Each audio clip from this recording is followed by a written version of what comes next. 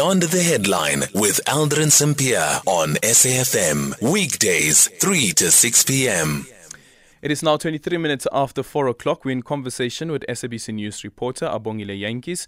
Some children are still not able to start the academic year in the Eastern Cape due to damaged infrastructure. Vandals wreaked havoc in some schools and stole equipment, making it impossible for them to reopen at the beginning of the year. Abongile Jantjies now joining us on the line. Abongile, good afternoon and thank you so much for making time for us. So you visited East London today.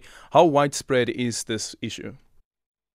Well, Aldrin, I can tell you that it's in the Buffalo City Metro around 5 schools, and it is quite a growing trend in parts of the province. I understand that vandalism is quite rife in the Nelson Mandela Bay Metro, and that's why the Eastern Cape Education Department introduced this program of fencing schools where they are vulnerable. But seemingly at the school that we went to here in East London, Alphondale Senior Secondary School, they did manage to climb over that fence, and it was dark, as they told us, due to load shedding, and they couldn't spot these vandals.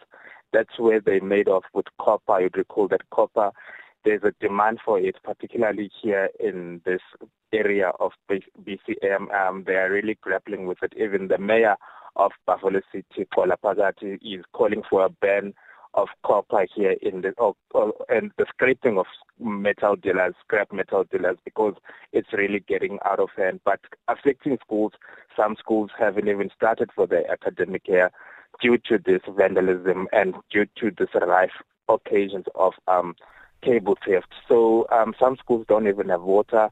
Some schools don't even have electricity. No fee-paying schools that I'm talking about.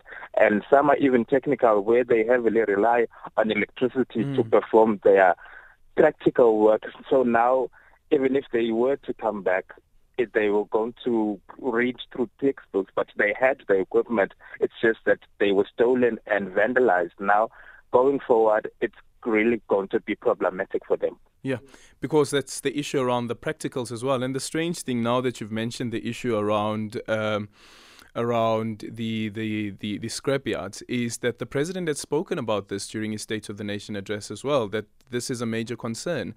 But here you have this problem still persisting, and now also schools are being targeted.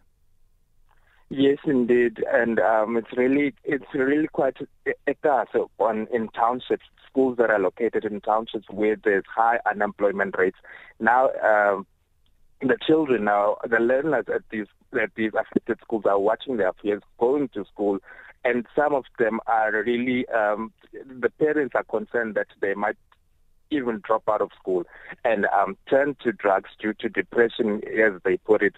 And it's taking a toll on their children. They are saying that it's really hectic. Their right to education, as enshrined in the Constitution, is being taken away from them. And they were crying very emotionally. They were so emotional over this matter. And now that you recall that the Education Department, even though they can make deviations in their processes, but they have to make those assessments in order to ensure that the funds that will be released and the tender that will be released will be realistic to the funds and not just spending money irregularly. So when we went to Alphondale Senior Secondary School, they were about to introduce a contractor. Imagine the time that has been lost, especially for a school that deals with technical subjects.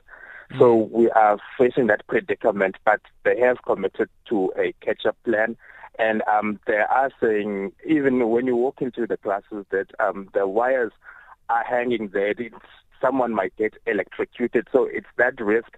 But they are saying that the contractors that they have made available, that have gotten these tenders, will be able to work day in, day out to ensure that no further time is lost. Yeah, I guess that's the other part, right? Sometimes thinking about whether some of the people who get involved in these tenders could also be possibly part of the people who destroy, because if you destroy, whatever you destroy has to be fixed. I wonder what's the community saying about this?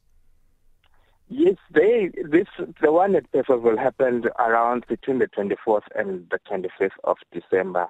During when the schools were closed, during the festive season, even the principal said he was on holiday during that time. So it goes back to that issue again that that communities should play their part in protecting these resources that are within their communities so that we avoid coming here and the issue of harboring criminals. But they are saying that they don't know who did this and pinning their hopes on law enforcement agencies to arrest them. But sometimes it's within the communities. They know who they know who. It must be someone who's familiar with the area and who knows that during this time this person won't be here.